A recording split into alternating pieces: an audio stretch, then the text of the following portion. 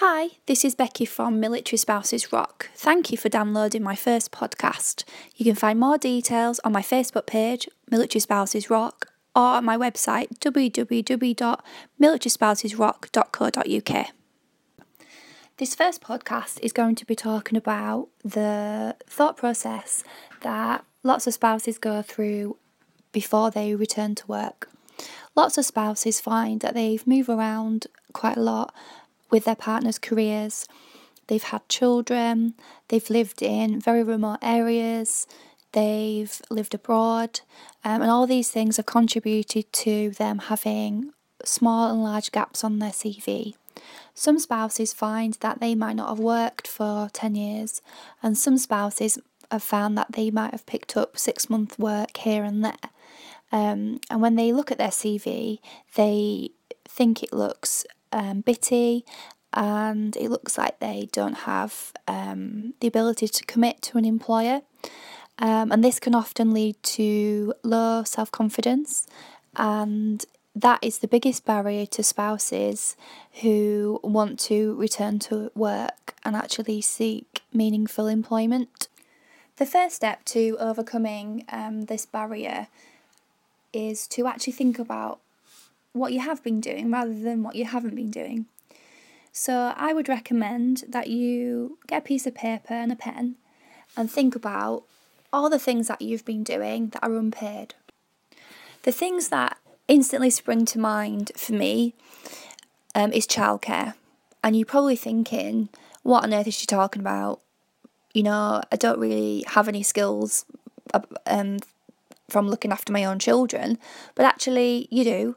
You've got organisation skills, you've got negotiation skills, you've got multitasking skills, you've got unending amounts of patience, you've got very good communication skills, you've got the ability to work to long and short-term deadlines.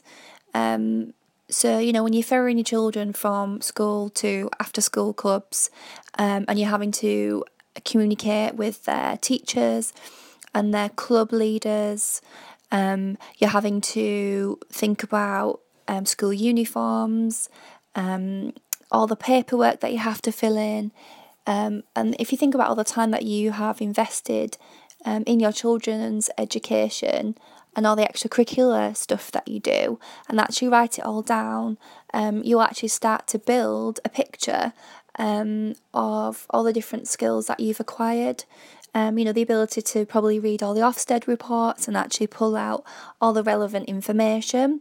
It's just a little example of, one unpaid job that you do, and that you probably haven't up until this point given it much value. But actually, when you are talking about going back to work and thinking about transferable skills, and there's lots of material there that you can use. Another thing that springs to mind is volunteering. So you think about times when you've given up, a morning to help out at a cake sale. Lots of different charities these days have these big events. I'm thinking about the Macmillan Coffee Morning. I'm thinking about Help for Heroes, and all the other charity events that you might have done. Actually, that's more local to the regiment that you're based at. Another thing that sprung to mind is when you are thinking about the number of times that you've moved over the last few years, and feeling like that's a negative in terms of your CV, is actually think about all the skills that you've used every time you've had to pack up and move your entire family somewhere new. And we all know that really is the spouses that do a lot of the hard work, because you move somewhere new and within a few days or a couple of weeks, your partner is at their new job, and that's their focus. And you're often left at home finishing up, unpacking the boxes, agreeing all the new contracts with all your new energy suppliers, internet providers, and also your children's sorting out their new clubs or getting them settled in school. And don't underestimate the skills that you will have developed and honed over multiple moves. So I'm thinking about the organisation that you need to have to survive this lifestyle, and thinking about the communication before the move as well. So when you ring ahead to schools and you fill in school application forms, when you're liaising with the housing people to try and sort yourself out a house that matches with your family's needs. And then obviously post move, I'm thinking about all the people that you need to write to tell them that you've moved. Lastly, but not least, I'm also thinking about the studying that you may have done over the last few years, and how that is a very crucial bit of information to include on your CV, and it can be anything from a short-term online course that you've done. It could be a course that you've done at your local library. It could be something that has been directly related to a hobby that you've taken up, that you've done one night a week, or it could even be an open learning university course that you've done. So with the things that I've talked about within this podcast, you should have a list there of things that you can go away and have a think about, and start actually putting pen to paper.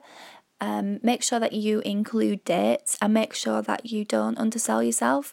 So don't think, I won't include that because it's just a really minor thing. If it came to mind, write it down. And what you will find is you will have at least one side of A4 where you have listed all the activities that you've done, and from that you can start attaching what you learned through that experience, what skills that you've developed, and that's a really fantastic basis to a good CV. Hopefully that exercise alone will give you the confidence to believe that you do have a lot of attractive skills that will make you employable. If you do want to talk about this further, then you can contact me at militarySpousesRock@outlook.com. In the meantime, good luck with the first step in going back to work. Thank you very much for listening to my first podcast.